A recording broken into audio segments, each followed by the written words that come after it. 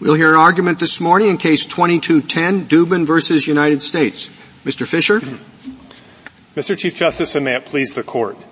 The Fifth Circuit's decision here stretches the aggravated identity theft statute beyond its breaking point. Overbilling Medicaid by $101 may provide fodder for a simple healthcare fraud prosecution. But as even the concurring judges below recognized, it does not meet any ordinary understanding of the term identity theft.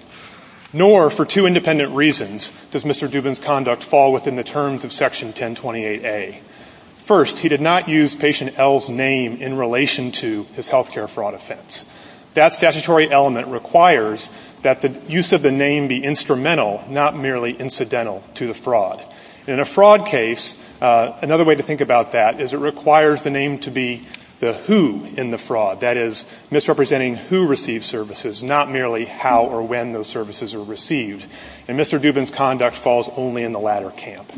Second, Mr. Dubin did not use patient L's identity without lawful authority. He had permission to use patient L's identity to bill Medicaid for psychological services, and that's precisely what he did. A contextual perspective confirms this analysis. The federal fraud statute that's the predicate here, like the other federal fraud statutes, covers the enormously broad swath of conduct. And therefore, Congress has made prison time discretionary in those instances. And as the federal defender's brief explains, the median sentence in a fraud case in this country is 12 months. 25% of offenders receive only probation. This statute, by contrast, requires a 2-year mandatory minimum. So all indications are what Congress was doing is targeting a particularly egregious form of fraud, use of somebody's name through stealing it, misappropriating it, or impersonating the person, identity theft. But if the government is right, and if the First Circuit is right about how broad the statute is, what it would do is it would transform fraud prosecutions to having every one of them be essentially an aggravated identity theft prosecution too. And that would thwart Congress's careful design. The Court should reverse, and I'm happy to answer any questions the Court has. Mr. Fisher, you said that Mr. Dubin was authorized to use the patient L's identity. Was Dubin authorized to use patient L's identity for this particular transaction? Well, I think the best I can answer is yes, he was, in the sense that he was authorized to use patient L's identity for billing Medicaid. That was well, I understand. That's a little broader. Well, you could say that if you drop a car off at a valet, your Porsche, I don't have one, but if you had a Porsche, you'd be concerned about the use of it. And the valet is authorized to drive it, generally, but not to drive it around the city, but to park it. So I don't see how this is any different from that. He's authorized to bill at the appropriate charges, but it's not a general authorization. Well, I think, Justice Thomas, the only way to make sense of that element in the statute is to do it more generally. And I think there's a couple of reasons why that is so. And first, let me just start with the record in this case. The only thing the government ever argued in this case was that the unauthorized use was the fact that Mr. Dubin committed a crime with the name. That's at Joint Appendix page 31 and 32, and it's also at the PET app 66A and 67A. So the Fifth Circuit's theory and the government's theory was simply using the name to commit a crime is what makes it unauthorized use. And so when you turn to the statute, that cannot be right for two reasons. One is because the statute already requires a violation. That's the predicate crime, and this would just make it superfluous. And second of all, remember, just as a matter of grammar, lawful modifies use, lawful modifies authority, not use. And so what the government would do, and I think with all due respect, what your hypothetical would do, would ask whether the item was used lawfully, not whether the person had authority in a general sense. And I think one other analogy that we give the Court in our brief is burglary law, which is a common criminal law thing where you don't ask whether the person had authority to enter the building to commit a crime, because nobody has that kind of authority. You ask whether they had general authority to enter the building. We think that's what the element is doing in the statute. But how general are you, is your analysis? I mean, You use a reference to a hypo about a waiter, and I thought that was very interesting and maybe illuminating in this regard. So, I give the waiter my credit card, and rather than charging me for the food, he charges me, he pays down his mortgage with my credit card. Is that use with or without lawful authority, and why? I think that's probably use without lawful authority, because when you give your credit card to the waiter, you are assuming that the waiter is going to charge you for the meal, or at least something from the restaurant. All right. So if the waiter, yeah. So go ahead. Mm-hmm. No, so if the waiter uses it to charge something else, that's an additional transaction that is not authorized. What if he charges me for a bunch of things I didn't order? So it is using for the meal, right? We're not in that other scenario, but I didn't order all these things, and suddenly they're on the bill. So I think that is without lawful authority, but I think it might be, it might still not be in relation to the crime, because Right, yes. But I'm just, so isn't that the same thing as, is being alleged here with respect to your client? I don't think so, because, if you look at the actual bill in this case, or the Medicaid claim, it's at the very last 2 pages of the joint appendix. It is, there's a procedure code that says what you are billing for, and the procedure code is exactly the same as whether or not the dispute here is whether the licensed psychologist versus the licensed psychological associate provided. But that's not what he ordered. I mean, that's not what the law orders. I don't see how that's any different than the waiter putting something on the bill that was not, fraudulently, that was not actually ordered.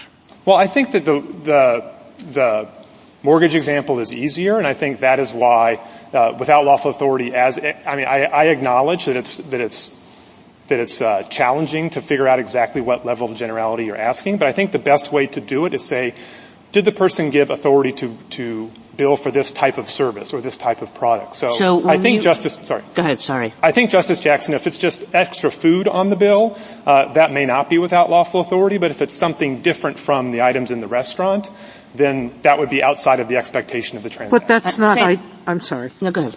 That's not identity theft. It's still not identity theft. There's 2 elements. That's right. And as I understand your description of in relation to, you keep going back to that means that the name must be a part of what makes the predicate conduct fraudulent.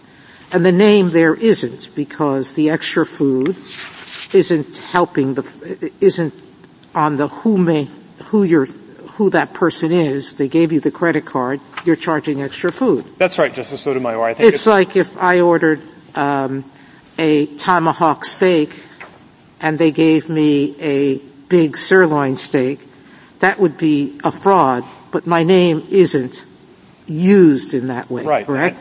That's right, and I think it's important to keep but you needed to use an actual patient's name, right? So it's not just like you got a credit card and you don't care whose it is and you're just sort of charging it. It had to be, if it's not patient L, it had to be patient A, B, C, or whatever, because I assume they check that this is somebody covered by whatever it is, Medicare or Medicaid. Well, 2 things, Your Honor. First of all, as a technical matter under the healthcare fraud statute here, there doesn't have to be any name at all, let alone a Medicaid eligible name on the claim to violate the statute. So as a technical matter, I think its name is not required to violate the statute. Now, I think this is the General's point. Does there have to be a name not to violate the statute? Pardon me? Does there have to be a name not to violate a statute? In other words, you're saying you could put any name, somebody who doesn't have any coverage or any relation at all? Yes, it would still be healthcare fraud if you were listing a service you didn't provide or overbilling or whatever else. So the name is not essential to commit the crime. But I would add to that, even if the name were essential to commit the crime, we still think that's too low a bar for in relation to. And as we point out, one example is if all you need is a but-for relationship to satisfy the in relation to element, then every mail or wire fraud case that has a name on an envelope or a name in the email address or the phone number becomes identity theft. Isn't that why the government disclaims that, and it comes up with a theory that says a name on an envelope is something that anybody can use, correct? Well, that's right, Justice Sotomayor. That's what the government says. But again, it's important to distinguish the elements one from the other. I don't think the government disputes that the name on the envelope satisfies its but-for test under the in relation to element. And so they do have a different answer for the mail fraud hypo there on without lawful authority. They say somebody is assumed to have authority to send an unsolicited letter, but that brings me back to the level of generality question. That answer violates their own rule. Their rule is you have to have specific authorization to the exact thing you did in the manner you did it. So you would not ask whether somebody has authorization to send an unsolicited letter. You'd ask whether somebody has authorization to send a fraudulent letter. And the answer to that would be no. Just like here. Why isn't that right? I mean, I'm still struggling with the waiter hypo, isolating without authority. I understand your point during and in relation, and it probably still wouldn't be triggering this statute because of the nature of it. Fine. But without authority, if the waiter is charging things, you've given him permission to charge it for food, you say that's enough to allow it to be with authority. But I guess I don't understand why, if he's charging it for food that I didn't order fraudulently, that is with authority. No, I think I may have misunderstood then if I said that. As to food on the menu, I think if something is charged that was not ordered, you are giving authority, at least for the transaction where you give the credit card to charge the bill. Now, if the next day the waiter were to charge something else after you've left the restaurant and after that charge has been done, then I think the authority is expired after you leave the restaurant. But maybe I misunderstood. Where does that come from? I mean, that just sort of, why does it matter whether I'm still sitting in the restaurant or he does it the next day? The point is, what is the scope of my authority? When I give him the card, I'm giving him the card, I think, to charge the food I ordered. If he charges, either the food I didn't order or something on Amazon or pays down his mortgage, aren't all of those scenarios the same with respect to the scope of my authority? I don't think so, Justice Jackson. I think that, as I said to Justice Thomas, you need to say something more than you're billing for something other than exactly what was ordered. Because if that's what the rule is, then it collapses into the requirement that there be a predicate fraud. And the Solicitor General's rule or the Fifth Circuit's rule would then cover any misbilling, any time a cashier bills anything wrong. That cannot be right under the identity. Just same line of questions, but, put it in a context that's closer to this one. I mean, suppose, I think you say at one point that if he had charged for cancer services, that would fail your test. Is that correct? I think that would likely be outside of the scope of authority. So it would, that's right. So if you had more facts in the record, it may be without authority. It would not be in relation to the crime for the reasons. Yeah, so it's outside the scope of authority for cancer services because the patient is only supposed to get psychological services. But, it's the same question as Justice Jackson is asking.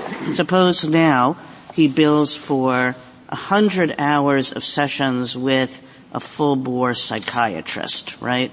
Very different both in type and in quantity of the services he actually received.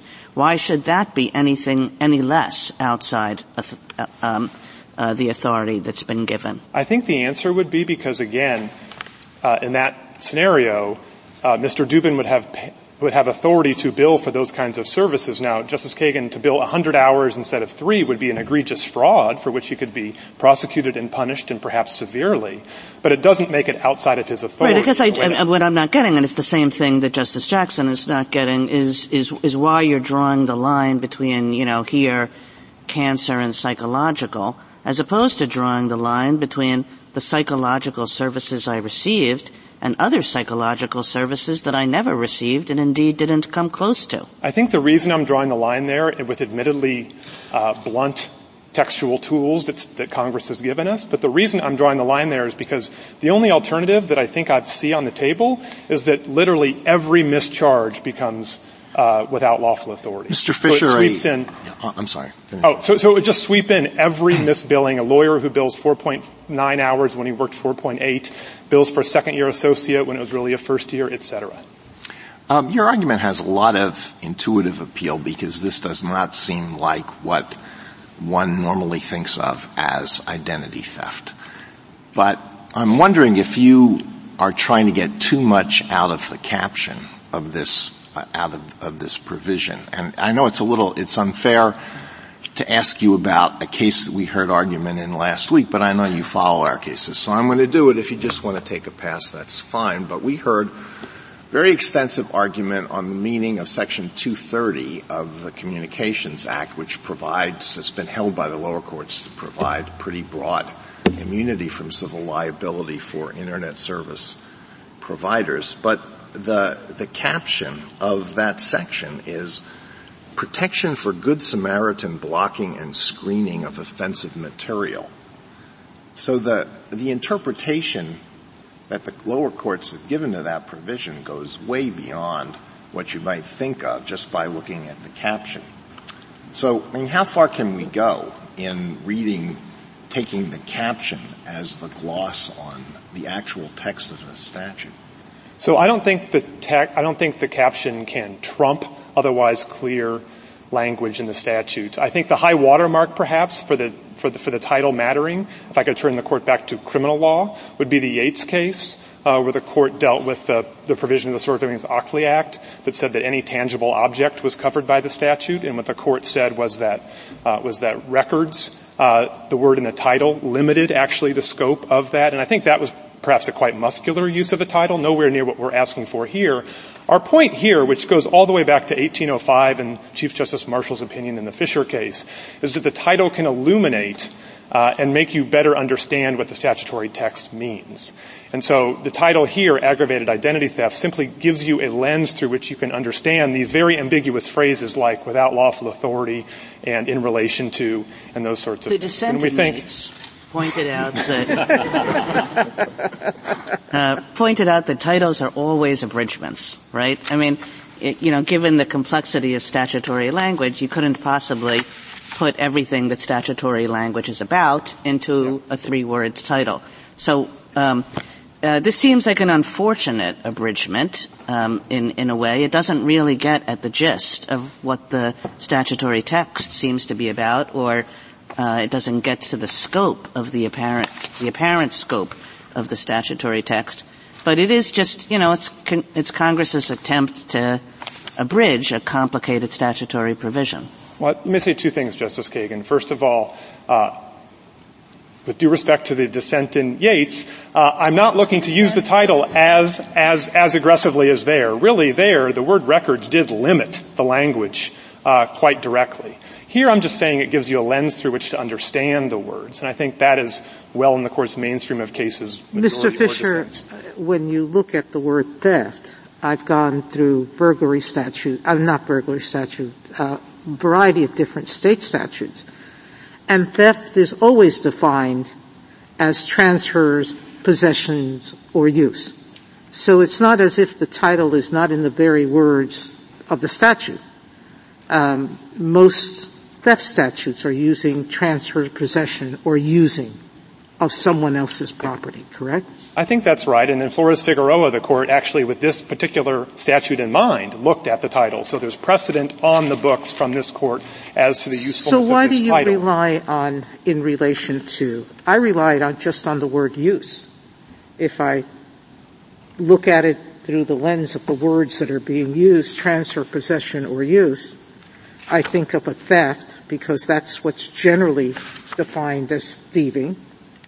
And the question is, are you lying about the person who gave you permission and you're not, correct? I think use gives you all you would need to get there. The Solicitor General itself recognized in this Court a couple terms ago that use can mean instrumental to. That was the definition they used from the dictionary in Van Buren.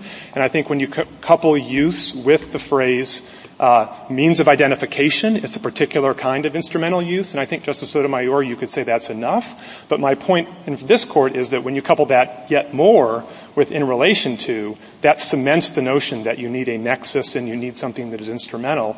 And Justice Kagan, I did want to turn back to the second thing I wanted to say on your point about titles, which is that I understand that a title can be an abridgment and a shorthand, and the Court has cases that say every last little subsection within a provision is not going to be captured by a title, and we understand that. But that's not the submission that you're being given today. The submission you're given today is that conduct like Mr. Dubin's is the heartland of identity theft. Their argument is that this very conduct is exactly what Congress intended to capture. And so what they'd be saying is that the title, if you disagree with that, and maybe like Justice Alito was suggesting that the words identity theft don't really cover this conduct, that they're suggesting that you should nevertheless read the statute to cover all this thing that doesn't fall under there, this vast swath of conduct. And I think that's what I was trying to say at the end of my opening, is that think about what this would mean for the fraud statutes. You have a 2-year mandatory minimum, which is a very, very big deal, both for plea bargaining and back-end sentencing if somebody goes to trial. And that should be strong medicine for particularly egregious frauds. It's not something that ought to be there for every single case for charging. And Mr. Fisher, don't we know that in part because we have another statute that sort of covers this same conduct? So the reason why I thought you weren't necessarily relying on the title is because this seemed to me to be a pretty standard thing that Congress does, that in A7 of 1028, they're laying out the base offense. Yes. Because it uses almost identical terms, right? Knowingly transfer, possess, or use, and then we have in connection with unlawful activity. So that's kind of like the base offense. And then in 1028A, we have the aggravated offense where they say not just in connection with, but during and in relation to the particular enumerated crimes. So it seemed to me to be a sort of familiar structure in penalty statutes, at least, where Congress you have one that doesn't have a mandatory minimum, that's sort of the base, and then you get aggravated with this different level of egregiousness. Is that close to your argument? Yes and no, okay. Justice Jackson. So yes, in the sense I agree that A7 is something of a base offense and this is the aggravating offense. But I don't think it's so much with the in connection to versus in relation to language. The court has said in ERISA cases, for example, that those are basically interchangeable phrases. The difference between A7 and this statute is that you have a tighter group of predicate offenses. In A7, you have any federal offense or any state offense, and there are federalism consequences for the reading that you're being urged to follow today that we lay out in our brief. The narrowing effect of the statute you have in front of you today is the particular list of federal. Yeah, but it's a subset, right? There has to be a difference in terms of the egregiousness of the conduct because the federal offenses in this aggravated is a subset of the other. That's right, but I just want to say that the predicate offenses under 1028A are still a quite long list. And like the predicate offense here, the healthcare fraud offense, and like the mail-in wire fraud statutes, there's no required jail time at all for those offenses. So the aggravated identity theft kicker on top of any conviction there, predicate offense conviction, is quite serious and quite a big deal. And that's my point, that Congress would have not expected. And that's why you have to have more egregious conduct in order to trigger it, right? That's right. And the more egregious conduct should be more than just incidentally using somebody's name while you're committing that crime. So my point is, if the government is right, then every provider who provides a improper bill and commits healthcare fraud is also committing identity theft. Everyone who sends a letter to somebody else or every cashier who mischarges a bill, et cetera, is also committing identity theft. And I don't think Congress would have wanted to transform those discretionary sentencing regimes for those low-level frauds to all situations where somebody is facing a 2-year mandatory minimum. And I see my white light, and I wanted to circle back to one thing before the one-by-one questioning, which is we've talked a lot about without lawful authority, and I just wanted to underscore one feature of the in relation to argument that I'm making here, which is the instrumental use, not merely incidental use. Judge Sutton on the Sixth Circuit wrote a very, I think, probably the best opinion in the lower courts I've seen on that issue that describes how the idea is because we're dealing with identity theft, it has to be a lie about who receives services or who obtains services, not a lie about how those services were rendered, when those services were rendered, et cetera. And that rule of thumb, I think, is very, very helpful for sorting out the in relation to element as it works in the statute here. And it's also just intuitively correct. Remember, whether you want to rely on the title identity theft or whether you want to just look at the words means of identification in the statute itself, you're being asked to decide whether the fraud had to do with misuse of somebody's name, whether it was instrumental, whether the name was instrumental to the crime. And you have a case like this, whereas the government put it in its own closing argument at pages 31 and 32, this is incorrect billing for services rendered. That's how the government put it to the jury when it described the fraud.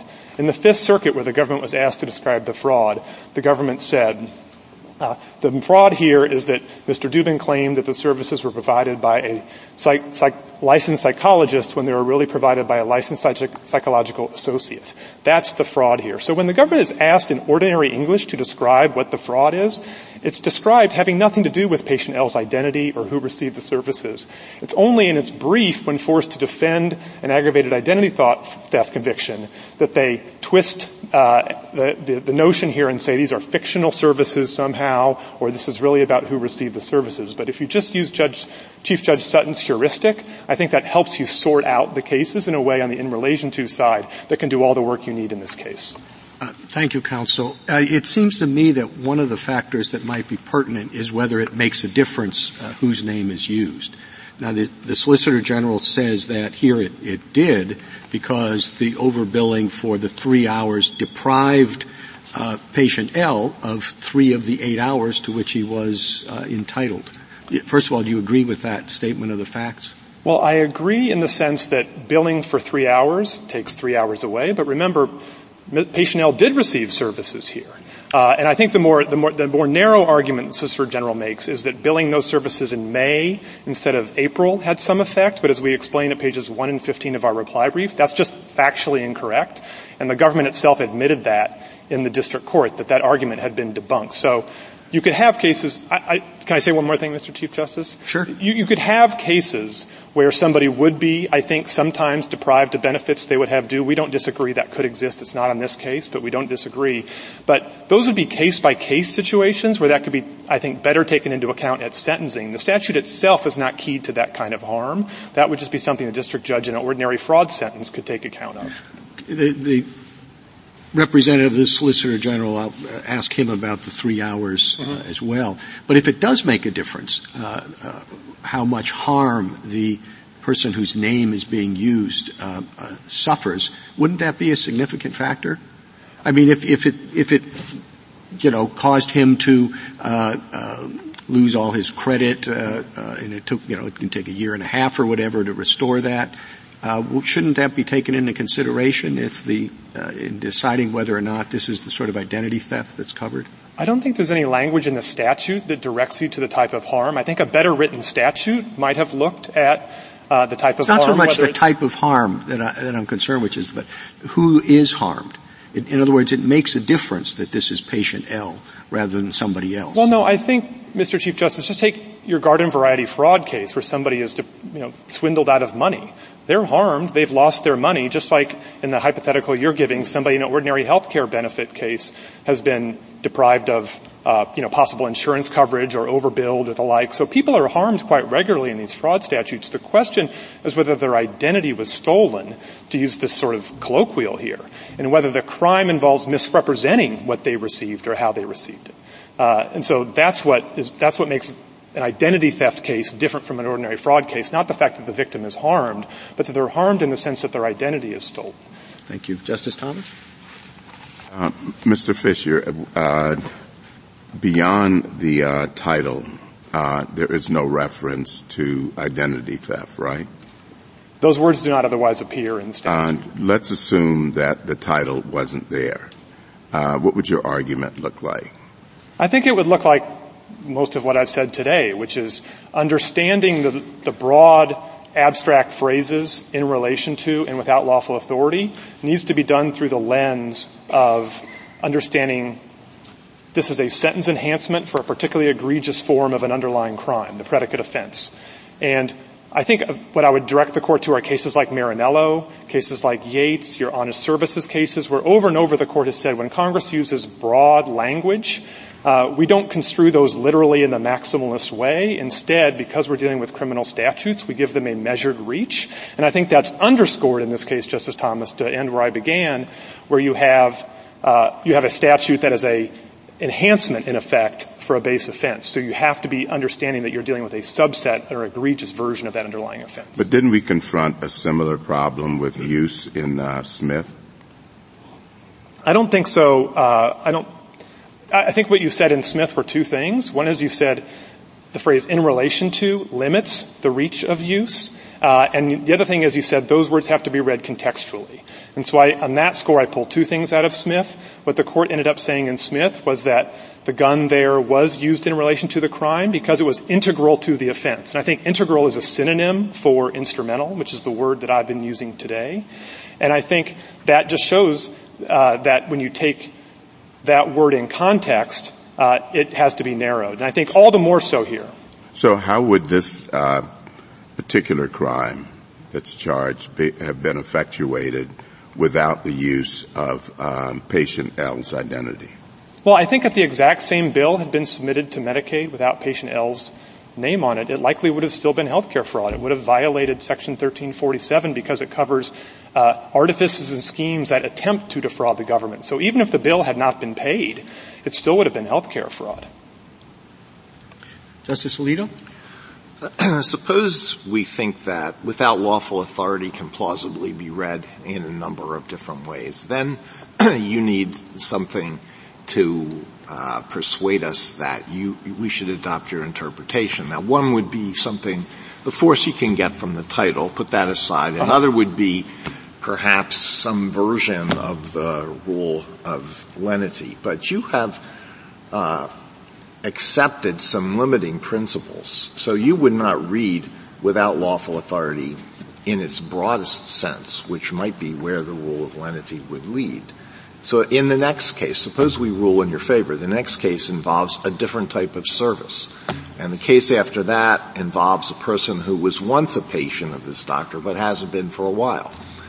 How would you justify your limiting principles? Well, Justice Alito, let me say a couple things about the other tools I would use to construe it and then how I would justify. So first, beyond the title and the rule of lenity, I would also look at the canon that says all elements of a statute have to have independent meaning. And so it has to mean something more than simply you've committed a crime, committed a fraud, or put in the other words that I was answering questions this morning. It has to mean something more than you've billed for something other than the exact services provided. And so I think that pushes you towards something that narrows it. Now, how I would answer those other cases is I think the in relation to element comes into play there. So if you're billing for one service instead of another, I think at some point the other service becomes so different that you would lack authority to do so. But in relation to, as Justice Sotomayor was saying, would still prevent some of those instances from being aggravated identity theft because you'd be lying about the service provided, not who received the service. Now, when you get into additional billing for additional types of things, I think there you could start to be in the actual territory of identity theft. And, I hope what I'm trying to do is give the court some measured understanding of these terms that makes sense of them with the difficult statute you've been provided. Yes, I could say the whole thing is vague or the whole thing should be construed down to a nub of almost nothing, but I'm trying to give the court a sensible understanding that at least gives the terms meaning and context and doesn't just say everything constitutes aggravated identity theft. Thank you. Justice Sotomayor?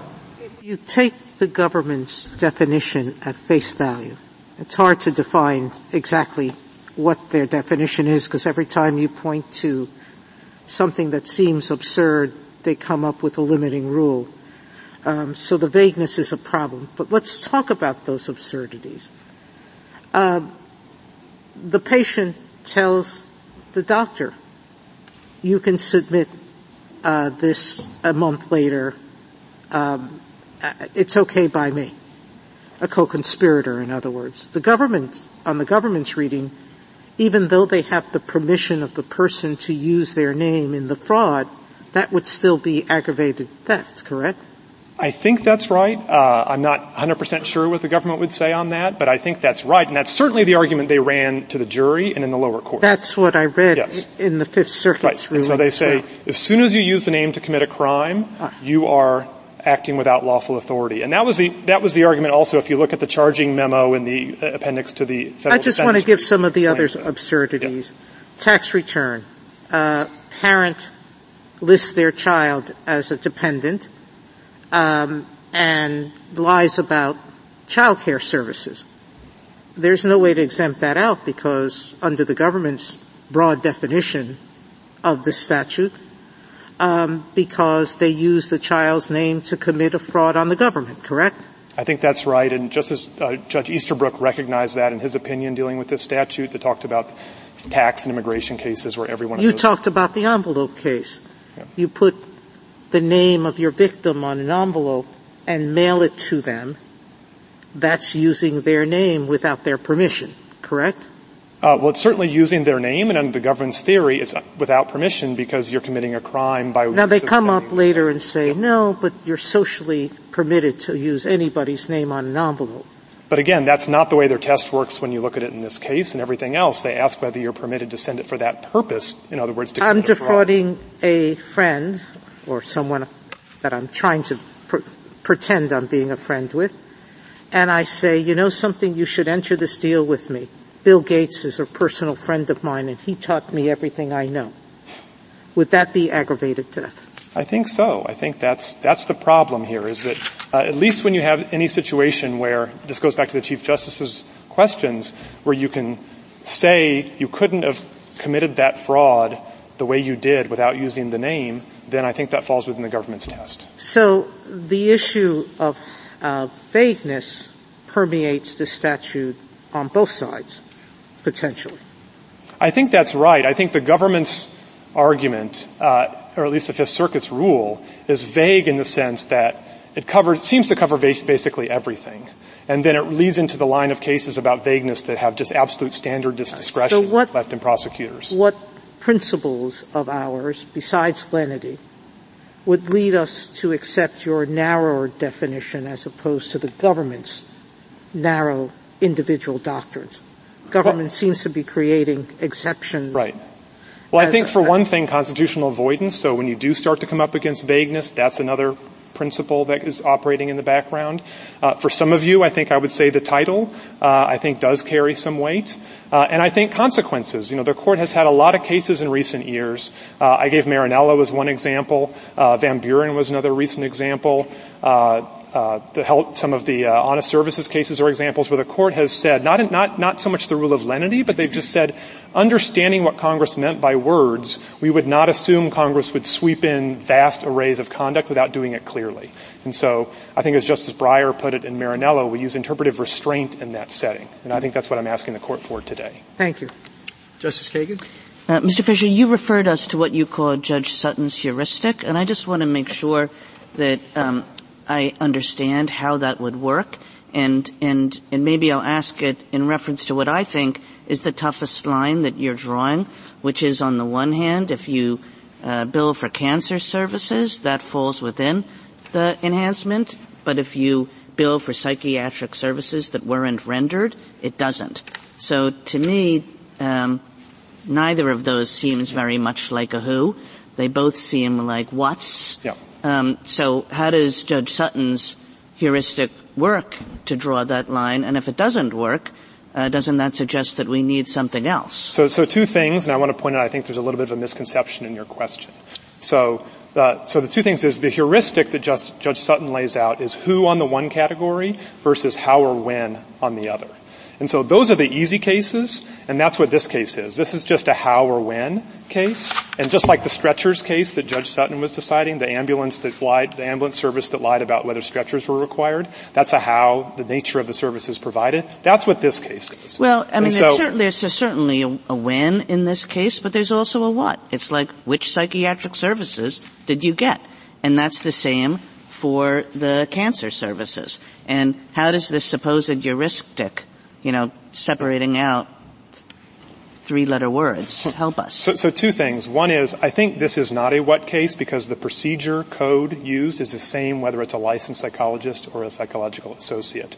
Now, even if it were a what case, what services were provided. Okay, so if the code were different for, let's say, a full-fledged psychiatrist, that would make all the difference? It might. I'm just saying this is the easy case, if you want to take the easy case. I think the what cases, which is what you're asking, that's what the cancer hypo is.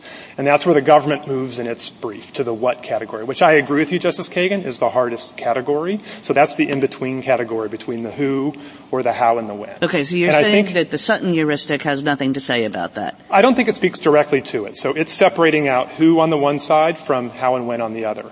And I think, and this gets to the misconception, I'm agreeing that the cancer hypothetical would be potentially without lawful authority. That might be without lawful authority. It still would not be in relation to, and it still wouldn't violate the statute. So I think what you should do is the best way to read the statute is that the who cases, the lies about who received the services are on one side of the line, and all the other lies about how, when, or even what are on the other side of the line.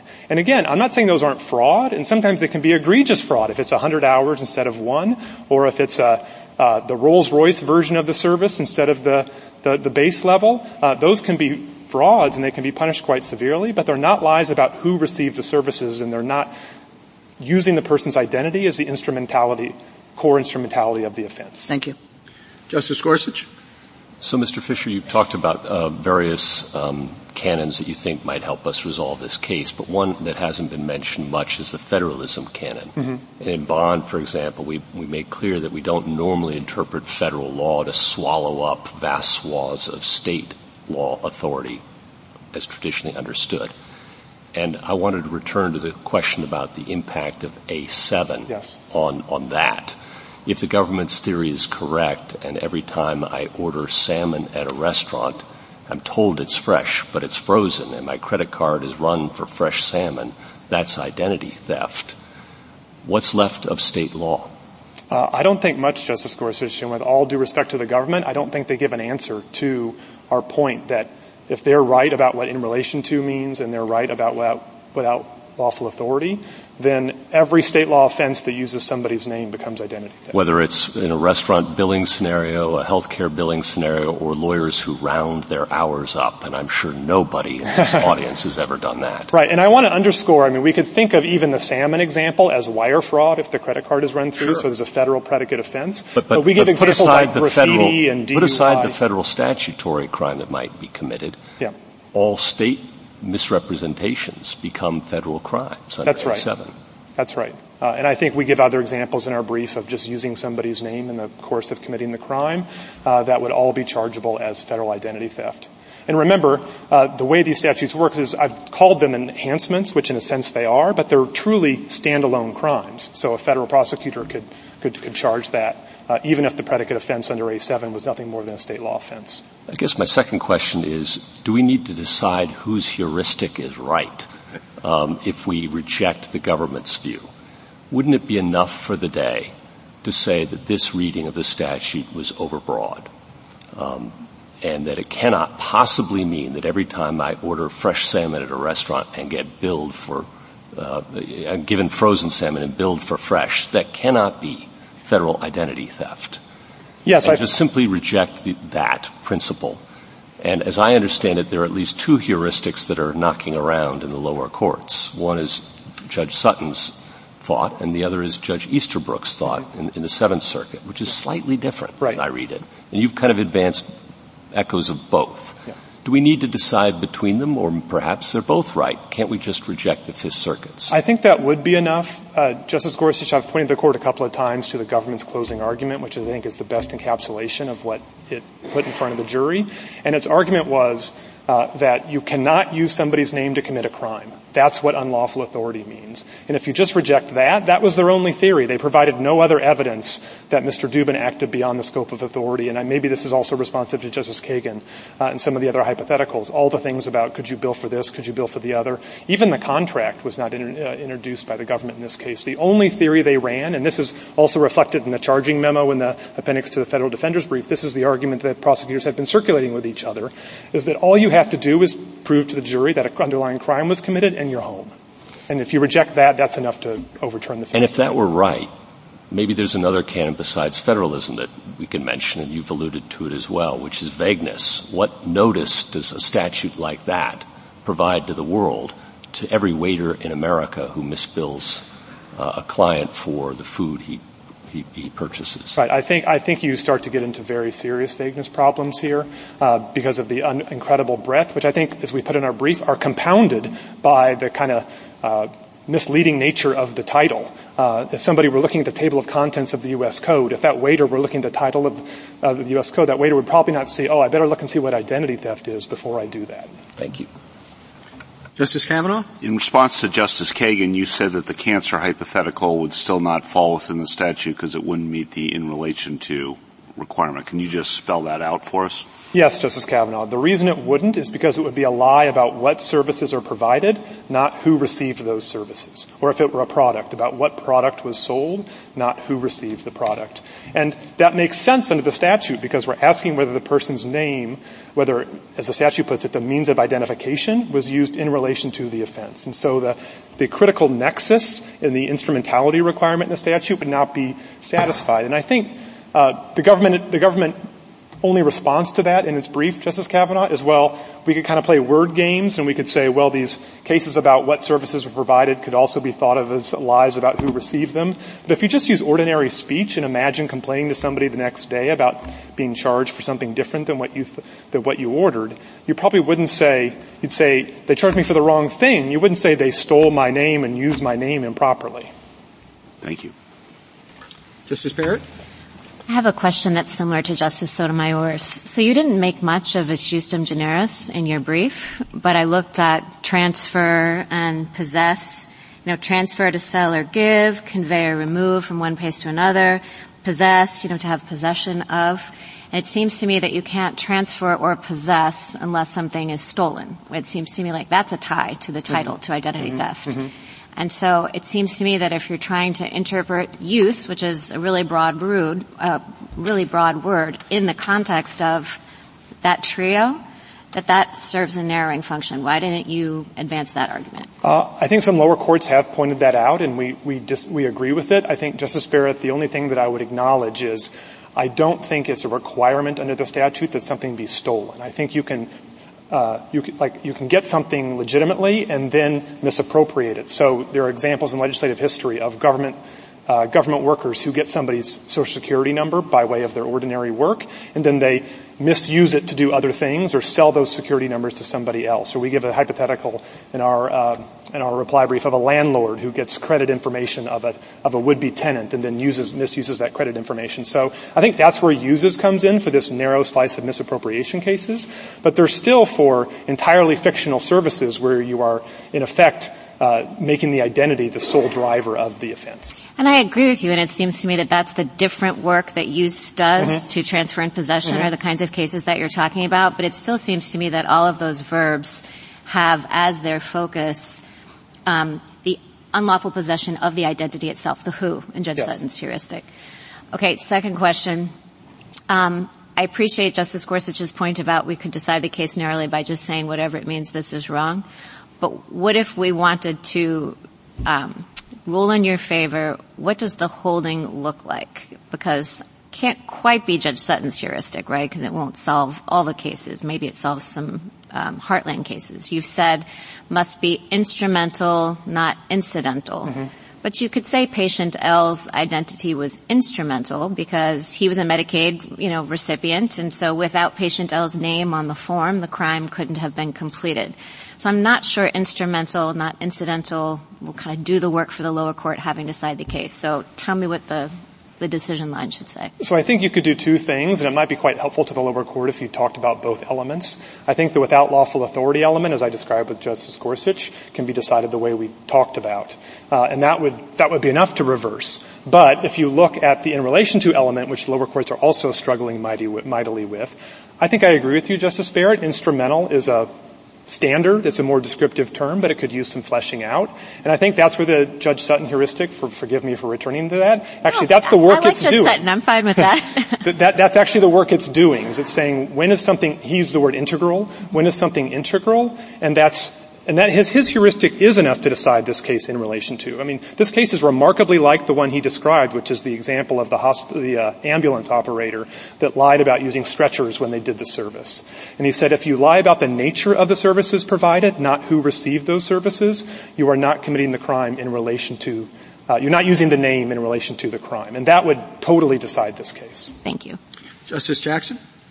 So you've given us a number of ways in which we could rule in your favor and things we could look at and rely on. I was trying to keep a list. We have title, the rule of lenity, all the statutory terms have meaning, federalism canon, and then there was this talk of constitutional avoidance. And I am interested in particular in sort of the species of constitutional avoidance that I was bringing up with you before, which basically looks at this provision in context and in relation to A7. In other words, this is an aggravated penalty, and we have a mandatory minimum that attaches. Mm-hmm. And so don't we have to believe that it is calling for something more than just use in connection with the crimes? I don't think so, Justice Jackson, and I hope I can be clear on this. The difference between A7 and 1028A, which is what you have here, is the list of predicate offenses. No, I understand. You said that before, but I guess what I'm saying is the list of predicate offenses in this statute, in this one, is a subset of all federal crimes, which is in the other statute. Right. And if I'm wrong about this, then we have two statutes that would be calling for exactly the same thing. And I see. the second one gives you a mandatory minimum. And I feel like there's a constitutional problem if the executive could look at these two statutes and arbitrarily pick between the two. Some people get the one with the mandatory minimum, some don't. If their elements are exactly the same, you would have that problem. So the A7 says use, without lawful authority, the same language, a means of identification, right, in connection with the crime. And this one says use, everything is the same, during and in relation to the crime.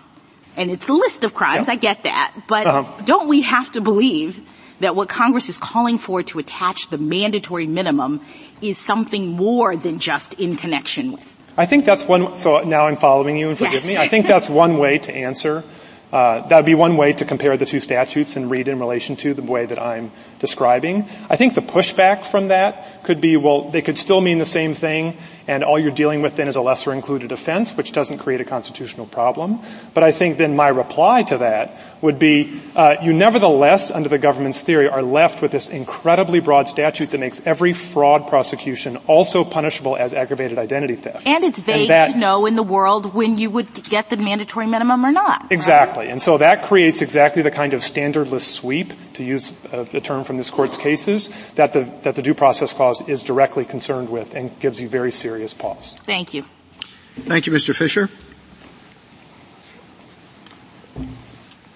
Mr. Suri? Mr. Chief Justice, and may it please the Court. I'd like to start with the hypothetical that Justice Jackson was discussing with Mr. Fisher about the waiter who uses a customer's credit card to bill for something that the customer didn't order. Let's say the customer ordered steak and the waiter uses the credit card to ring up a bottle of wine as well. And I think the discussion earlier today established that the waiter was acting without lawful authority. He had the authority to use the credit card number to bill only for the food that was ordered. He didn't have the authority to use it for other things, whether it be wine or Amazon.com products or paying down his mortgage. But I think, Justice Sotomayor, you had suggested that the in relation to element might do some work there and might keep that hypothetical out of the statute. I don't think that's correct, and the reason it's not correct is that no matter how you define in relation to, you can say substantial nexus, you can say instrumental to, integral to, facilitates, further. On any of those definitions, the use of the credit card number is going to be in relation to the fraud of charging that credit card account improperly. Of course, you can't charge a particular credit card without using that credit card number. And that's analogous to the relationship that's at issue here. In this case, you can't possibly charge a particular Medicaid account fraudulently without using that patient's Medicaid number. And therefore, the use of the Medicaid number is, on any reasonable definition, in relation to that particular fraud. Now, I understand the argument on the other side about the title. Maybe, as Justice Alito pointed out, that doesn't seem like identity theft. But the test that this Court should be applying is not, does it seem like identity theft? Congress translated the concept of identity theft into specific textual elements in the statute. And because that hypothetical, like this case, falls within those elements, that's covered by the statute. I'll turn to the Court's questions. We're talking about very broad language. I mean, when I first came on the court in ERISA, we wrestled with in relation to, and of course in Smith and some of the others, we wrestled with use. I'd like to see how far you will go with this. Let's say the only allegation here involved the rounding up from 2.5 hours to 3 hours. Would that be sufficient to violate this provision? Yes, Justice Thomas, and I appreciate that may seem an unattractive result. Well, I think unattractive is an understatement. It is nevertheless the correct reading of the statute. The reason that result seems unattractive is that the fraud in that context is a relatively small fraud. It's not a big fraud. But it's inherent in this statute, which has a flat 2-year penalty regardless of the size of the fraud in a particular case. The small fraud is going to be punished the same way as the big fraud. How would you distinguish in this context between a mistake and a fraud? Let's say it's 2.75 to 3.0. Well, we still have to prove that there was a fraud. That has a scienter element. We have to prove that it wasn't just an accident, that the person had the requisite fraudulent intent. So if we couldn't prove beyond a reasonable doubt that the person fraudulently rather than accidentally overbilled, then we wouldn't have the predicate crime in the first place, and this additional... I mean, we're dealing with small amounts in this case, so it doesn't seem inconceivable that you could be successful in prosecuting someone for a smaller amount.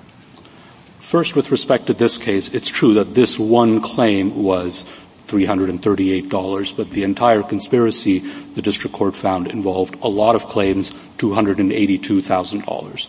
Second, I acknowledge, yes, it is possible that when it's a small amount, we could still prosecute. But we'd have hurdles that we'd have to overcome when it's a small amount. It's going to be harder to convince a jury of fraudulent intent when the amount is extremely small. I take, however, the point of the question. Counsel, it seems to me you've just given up the ghost, and clarified things substantially. That every time anyone overbills for anything, that triggers this statute. And all you have to prove, now it may be small, as the amounts here were $338, or it might be rounding up, a lawyer rounding up his hours to the next tenth of an hour.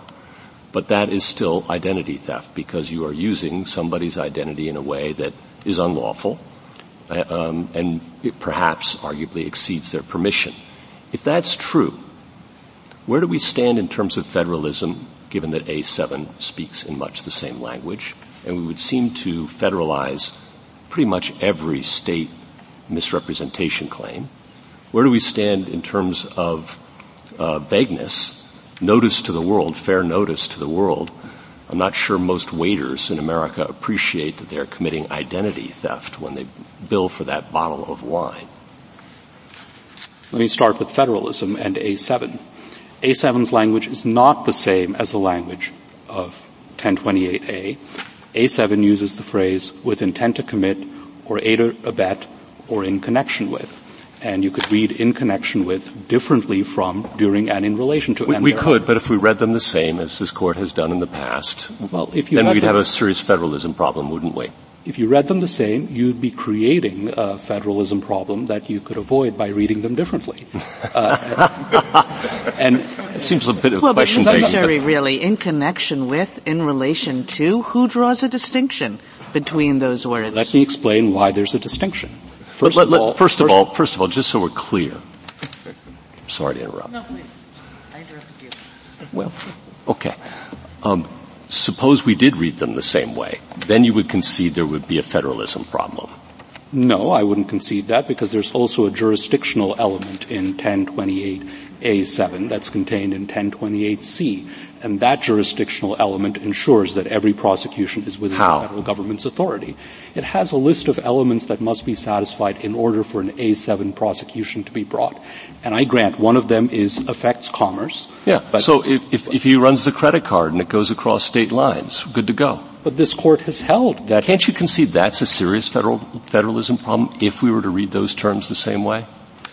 No, because this court has held that that's within the scope of the Commerce Clause. So it's not a federalism. Every fraud in America is within the scope of the Commerce Clause, counsel?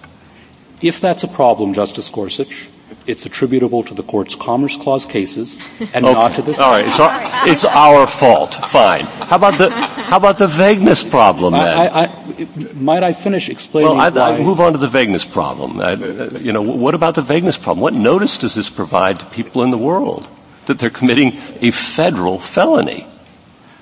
Again, Justice Gorsuch, you can avoid that problem by reading I understand that. Put that the aside.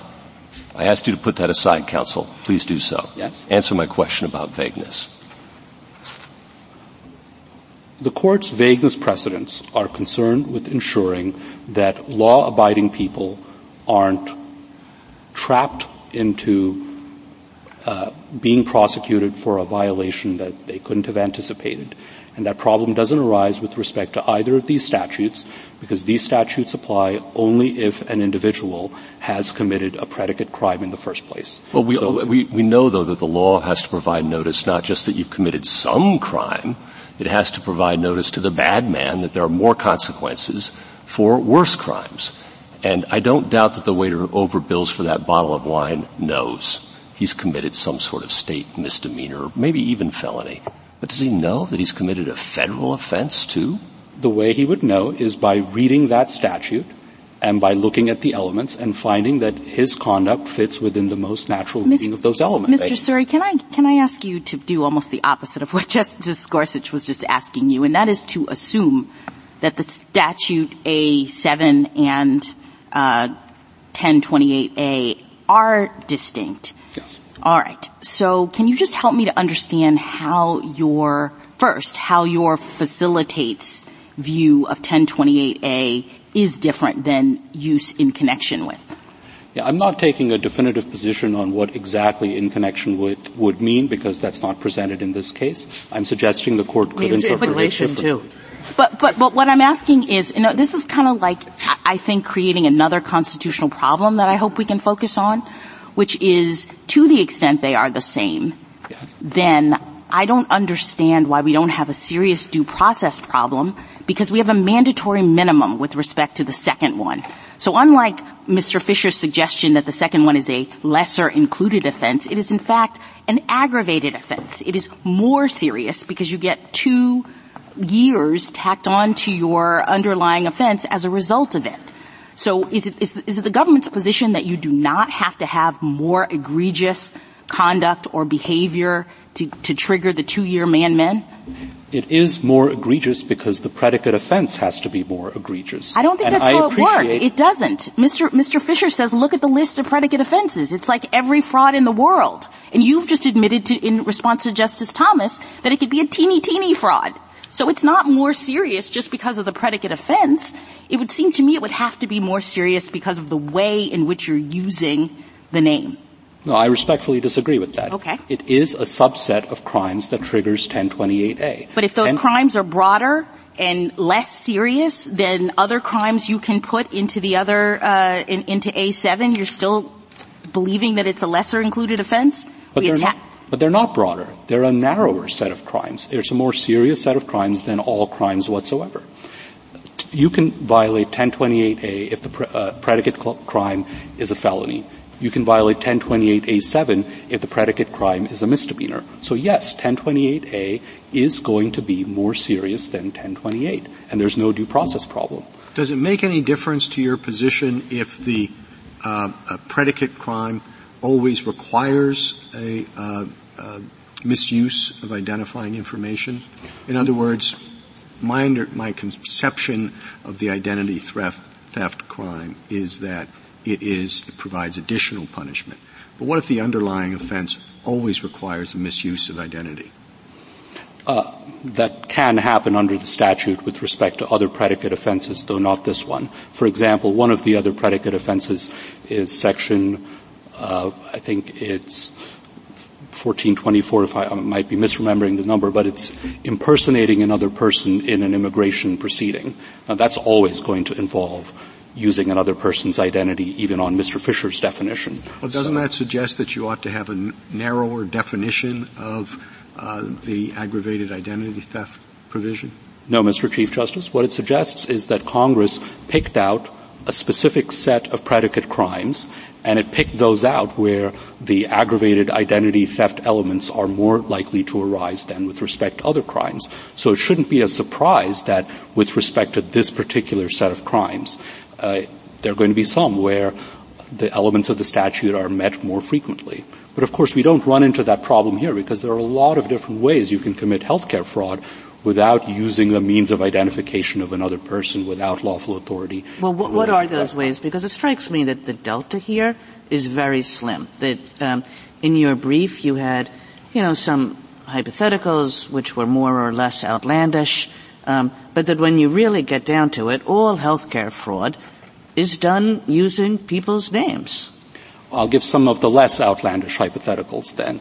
First, frauds committed by patients. For example, if someone lies about his income in order to become eligible for Medicaid, or lies about whether he smokes in order to get a lower health insurance premium. Second, healthcare frauds committed by pharmaceutical companies. Let's say a vaccine manufacturer commits fraud in connection with a contract to provide vaccine doses, or a prescription drug manufacturer commits fraud when negotiating with Medicare about prescription drug prices. That doesn't involve individual patients. Third set of examples, frauds by providers that don't involve specific patients. Let's say the provider here lied when he was enrolling for Medicaid in the first place, or the court had a case last year about the disproportionate share fraction reimbursements under Medicare and Medicaid. Let's say there's a fraud in connection with that. That's not connected with any specific patient. Fourth set of examples is honest services healthcare fraud. Let's say an insurance executive accepts a bribe or a kickback. Again, that doesn't involve a specific patient. I grant that. So that's very helpful. Are you saying that any time that there's a provider that bills Medicaid for services, it's covered? I guess this just goes. Almost. I mean, you could imagine the fictitious patient or other hypotheticals like that, but yes, almost all of those cases would be covered. I grant that. And Mr. Chief Justice, what do we do about the incongruity that under Flores-Figueroa we said fictitious people are not covered by this? That's right. I'm conceding that fictitious people aren't covered. We're not going to cover fictitious people under our case law, but we're going to cover the stretcher case, Justice Sutton's stretcher case. Yes, but there's a reason that Congress drew that distinction. When you're billing to a fictitious patient, you're not causing a harm to a real person. Well, you're just farming. I actually don't think that the patient thinks that his identity has been stolen. He may think that rightly that you cheated the government or your health care provider, insurance, but I doubt very much he thinks that you've misused his name or transferred his name or that you committed identity theft with his name. I have already accepted that you could say this doesn't feel like identity theft, but that's not the test, whether the patient feels like his identity has been stolen.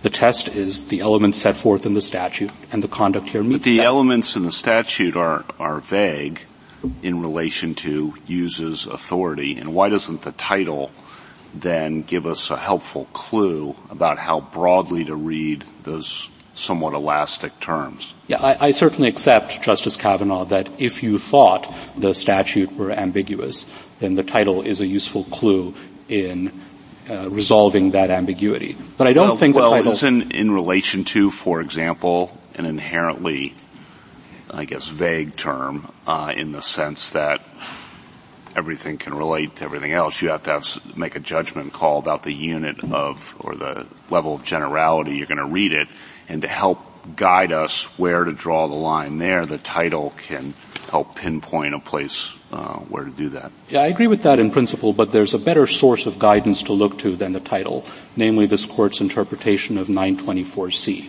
924C was the model for this statute. It used the same language used during and in relation to.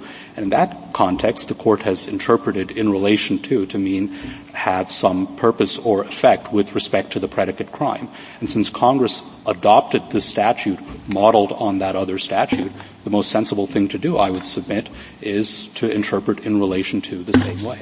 Now, Mr. Chief Justice, you had said that you wanted to address a question to me about the 3 hours of harm and whether there really were 3 hours of harm. I'd like to address that.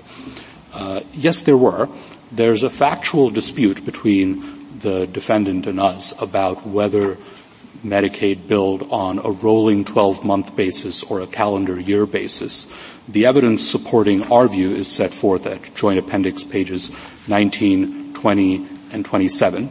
And since this is a sufficiency of the evidence challenge, you should look at the evidence in the light most favorable to us. In addition to that, even if you resolve that factual dispute the way they proposed, it would make no difference, because it would mean that instead of saying 3 hours of testing are taken out of the rolling 12-month period, patient L would have lost 3 hours of testing out of the calendar year period. Now, Justice Gorsuch, I must get back to this question of in connection with and the federalism problems. Let's skip that. I think we've beaten that horse. But I do have another question for you, since you looked over here. Maybe you regret that. I regret it already. If we were to reject the government's view, so yes, you are going to regret it. Is there a reducible core? Is there an alternative? Is there a backup? If we reject the idea that every time a real patient's name is used in overbilling, that is automatically identity theft, which is your position. Yes. Is there something else that the government wishes to purvey today? Yes. If the court is to rule against us, then I would urge the court to adopt the Sixth Circuit's interpretation that has been attributed to Judge Sutton, even though he was bound by circuit precedent in adopting that. And the reason... Let's not diminish our colleagues, okay? But you then are where Mr. Fisher is as an alternative. All I'm suggesting is we shouldn't be blaming Judge Sutton for that test, which we think is incorrect. But the reason we suggest that test would be better than the without lawful authority alternative that Mr. Fisher has suggested is that the without lawful authority test raises all sorts of complications about where to draw the line in terms of the level of generality at which authority is being assessed.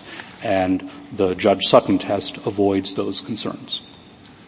What's the justification for that? What exactly is the Sixth Circuit Sutton test? The Sixth Circuit test is a distinction between lies about who received a service and lies about how and when the service was provided. We don't think it's justified, which is why we think we prevail in this particular case, but it's the least unjustified approach if you were to rule against us. Well, isn't the who question answered by the statutory term another person? No, I took the test that the Sixth Circuit was putting forward to be that the false statement has to be a falsity as to who received a particular service. So they're not interpreting the term another person, they're interpreting the term in relation to in that context. Do you dispute that this 1028A is an aggravated nature of the commission of this crime? No, I don't dispute that. All right. And you suggested in response to me earlier that the aggravation comes from the list of offenses. Yes. Do you agree, as I'm looking at the list of offenses, that it includes things like mail, bank, and wire fraud? Yes. And so you're suggesting that that the aggravation alone, it has nothing to do with the way in which you use. You can use it in the same way as triggering A7 in connection to, but it's just the fact that you're committing mail and wire or bank fraud that subjects you to the 2-year man-men? Yes, let me summarize the point in the following way.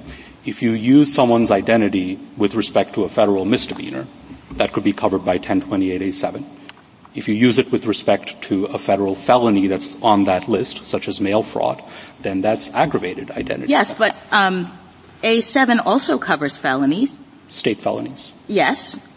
Unlawful activity that constitutes a violation of federal law, and I appreciate that sweeps in misdemeanors, but yes. You're suggesting that the 2-year mandatory minimum penalty in this area of fraud is only distinguishable on the basis of the fact that you could be charged with the misdemeanor under A7?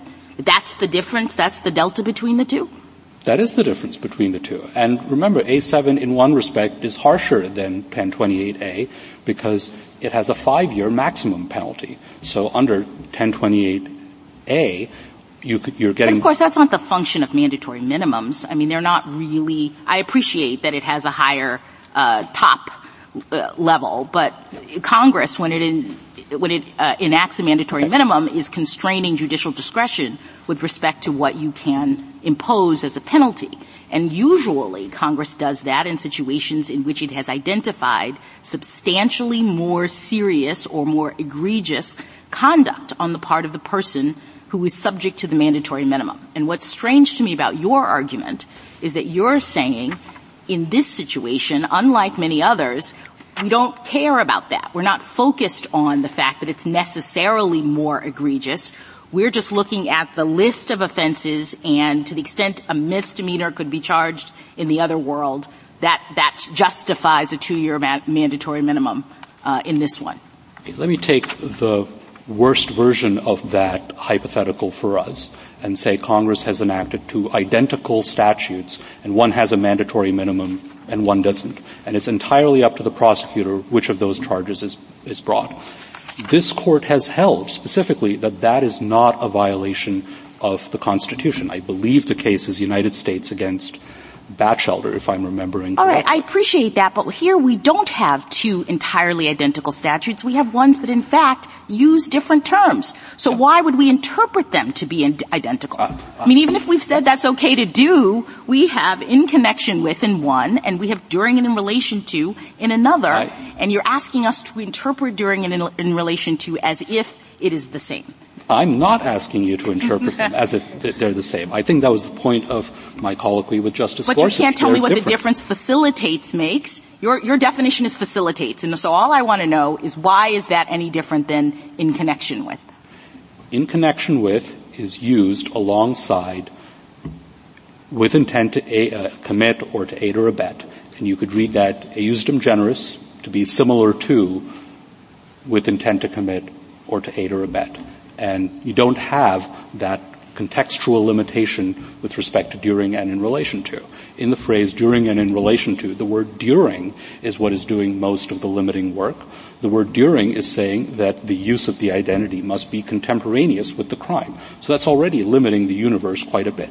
And now within that context, relation to simply serves to exclude fortuities, cases in which it's a coincidence that the name was used at the same time as the commission of that particular crime. Speaking of eusdem generis, could you address the argument regarding the application of that canon to the statutory terms use, possess, transfer? Yes, Justice Alito. I think that the presence of the term possess strongly supports our interpretation. And the reason is that it would be quite odd for this statute to prohibit the passive possession of another person's name, to prohibit a particularly egregious type of use, namely use for the purpose of impersonation, but to cover nothing in between, the active uses that fall short of impersonation. There's no reason to think Congress would have included that discontinuity in the statute. In addition, I think Justice Barrett raised the question that transfer and possess could be read to refer to circumstances in which the information is stolen. And I agree with that. But use has to be doing some independent work. If you've stolen the information, you've already possessed it without lawful authority. And in order to give use some independent work to do, you have to make sure that there isn't a stealing element built into that. Thank you, Counsel. Justice Thomas, any further? Justice Alito? Justice Sotomayor? Justice Kagan? Mr. Suri, you just on this question of without lawful authority, different kind of issue. In your brief, you say that means if he uses it with permission. If he uses it without permission, or here's what I want to ask you about: if he uses it with permission, but the conferral of that permission contravened some other law. So suppose somebody had said to this doctor, the patient L had said to this doctor, you gave me 5 hours of service X, but you've been a great doctor. I'm happy for you to bill 20 hours of some more expensive service. Would that count as without lawful authority or not? We would say that we could prosecute that case, but that's a more difficult case and would raise issues that are not present here. In that hypothetical, unlike this case, there would be authority, and the question would be whether the authority was lawful. The argument on the other side would be that lawful should be interpreted to apply only to procedural unlawfulness. You've held a gun to the person's head in order to extract the consent, but you could also interpret lawful to include substantive unlawfulness. So you think it goes that far, but you're saying, don't worry about it. We can do that next case. Correct. And last question is just coming back to the Judge Sutton test, which may or may not be the Judge Sutton test. How do you understand the Judge Sutton test to work with respect to hypotheticals, which I take the petitioner to have conceded, which is like billing cancer services, billing some other product entirely, not psychological services now, but something else entirely? How does the Judge Sutton test work with relationship to those hypotheticals, which also means with connection to those hypotheticals?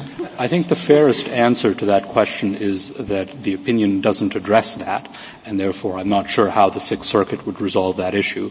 We would suggest that if the Court adopt that test, it'd say that those hypotheticals are covered, because it seems pretty clear that the fraud in that case is in relation to the use of the name, and also that it's without lawful authority. Right, but if I understood the Judge Sutton test to be asking, well, was there a misrepresentation with respect to identity?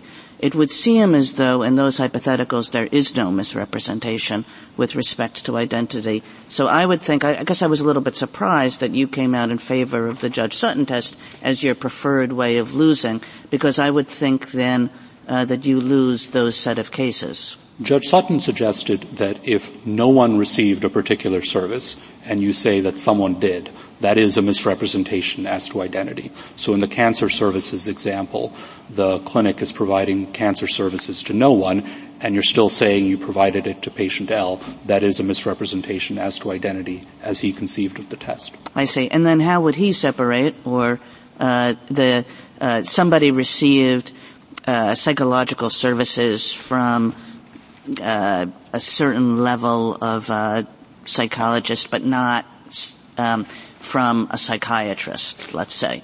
I don't think those should be separated, Justice Kagan. That's precisely why we think we should prevail in this case. There is no principal distinction between those. Justice Gorsuch? Justice Kavanaugh? In the Court of Appeals, Judge Costa's opinion said that this Court's precedents had set an unmistakable message that courts should not assign federal criminal statutes a breathtaking scope when a narrower reading is reasonable.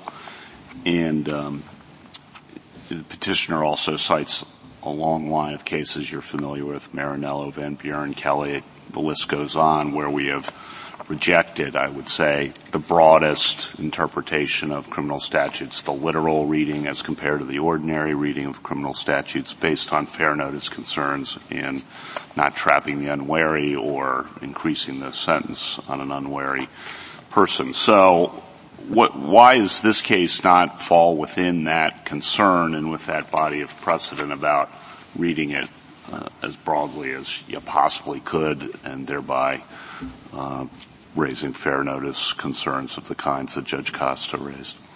Because this statute, unlike the statutes in all of those other cases, comes into play only if someone has committed a predicate crime. In all of the cases that you've just mentioned, there was a concern that law-abiding individuals would be prosecuted by the federal government for routine conduct.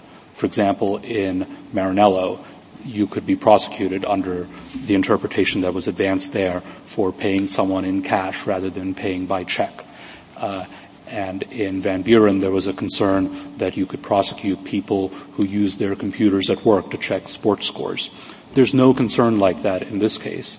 In this case, the statute at issue here comes into play only if a predicate federal offense has already been committed. Well, that's similar to an argument I heard years ago from the government about mens rea. Don't worry about mens rea requirements for sentence enhancements as opposed to the crime itself. And I didn't find that persuasive then because the concern about sentence enhancements is still, as Justice Gorsuch said earlier, the ordinary citizen may know, okay, well, this is going to trigger a certain amount of punishment, but you're on no notice that it could trigger a mandatory minimum or a significantly increased amount of punishment. So don't the same concerns about fair notice still kick in that situation where you're talking about an enhancement as to the underlying crime?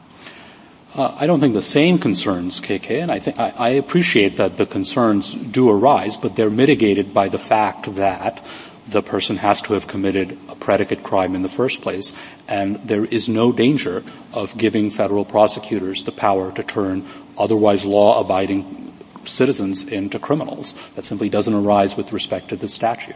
Yeah. Justice Barrett? Justice Jackson? Just quickly get your understanding of the Fifth Circuit's view of without lawful authority and whether or not the government endorses it. I don't take the Fifth Circuit to have taken a view on without lawful authority. It wasn't raised at the panel stage, and at the en banc stage, all the Fifth Circuit did was say we affirm for the reasons given in the panel opinion. Oh, so you don't think they held that without lawful authority means to use it to commit a crime? No, I don't think they did. Is that the government's position or no? No, that's not the government's position. What is the government's position?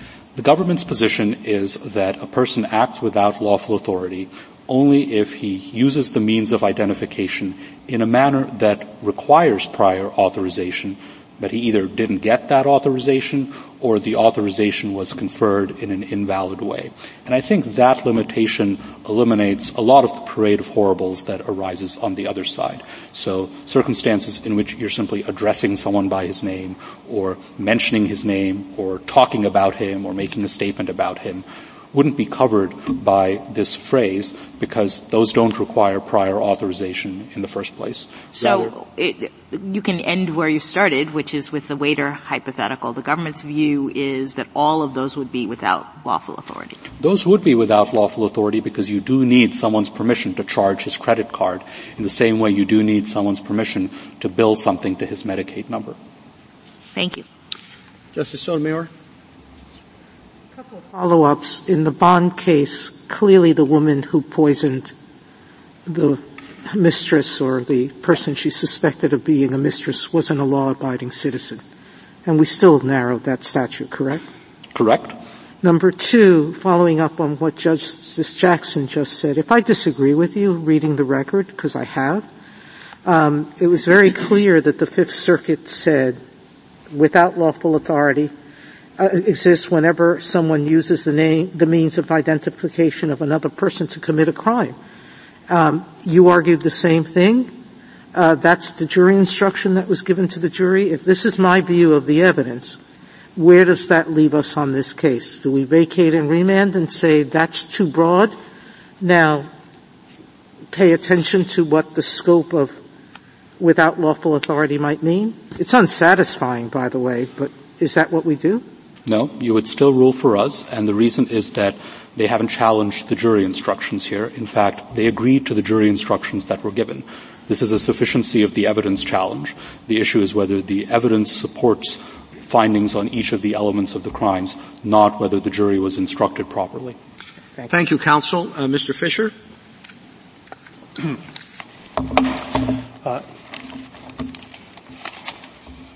Thank you. I'd like to first address a couple things about the two different components of the statutory text that we've been discussing today, and then turn to consequences.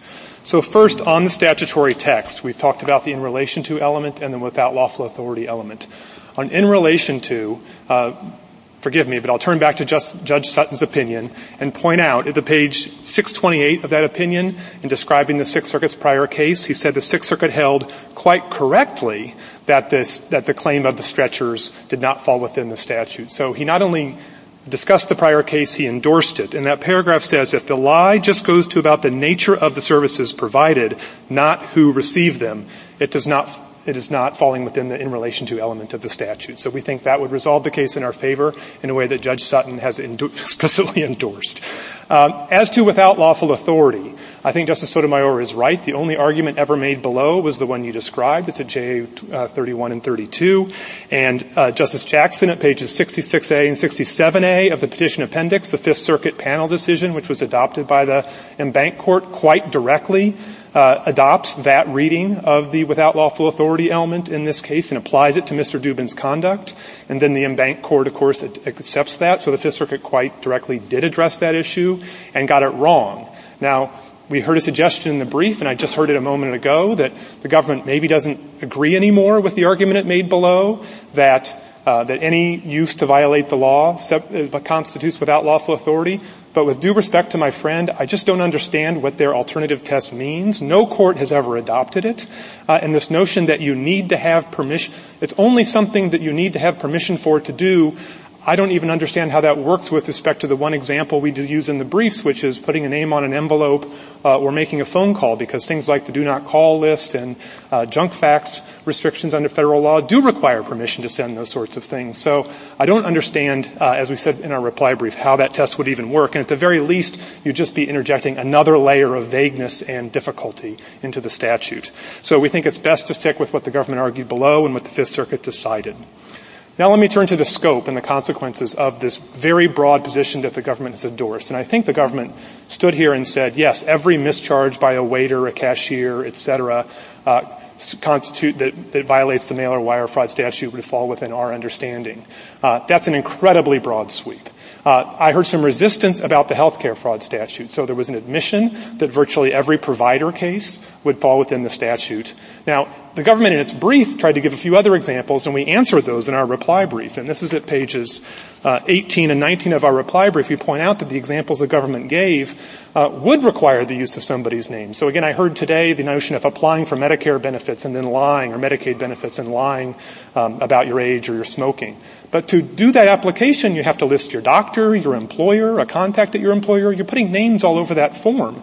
And the form won't be approved if those names are not there. So exactly the same argument the government is making today would apply to the only hypotheticals that the government has put forth in a brief. And some of these things were new today. I don't know every last detail, but I bet you if you run down the details, you'll find names on those forms as well. And I think that leads me to the consequences and the real-world consequences for this.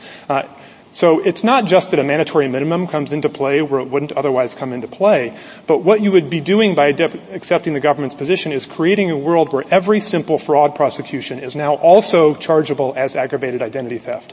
And what happens then? Well, in a world of plea bargaining, that becomes, in the words that other prosecutors have used, powerful plea bargaining leverage we can use to procure quick pleas in federal fraud cases. We're not talking about an aggravated penalty for actually misusing somebody's name. We're talking about, in practical terms, a very strong cudgel to use against people to procure pleas in very low-level fraud cases. And that's not what Congress was aimed for in this case. Congress wasn't trying to create a 2-year mandatory minimum all of a sudden for ordinary fraud offenses. It was aimed at a particular new form of misconduct that's simply not present in the words aggravated identity theft and on the facts of this case. If there are no further questions, I'll submit. Thank you, Mr. Fisher. Mr. Suri, the case is submitted.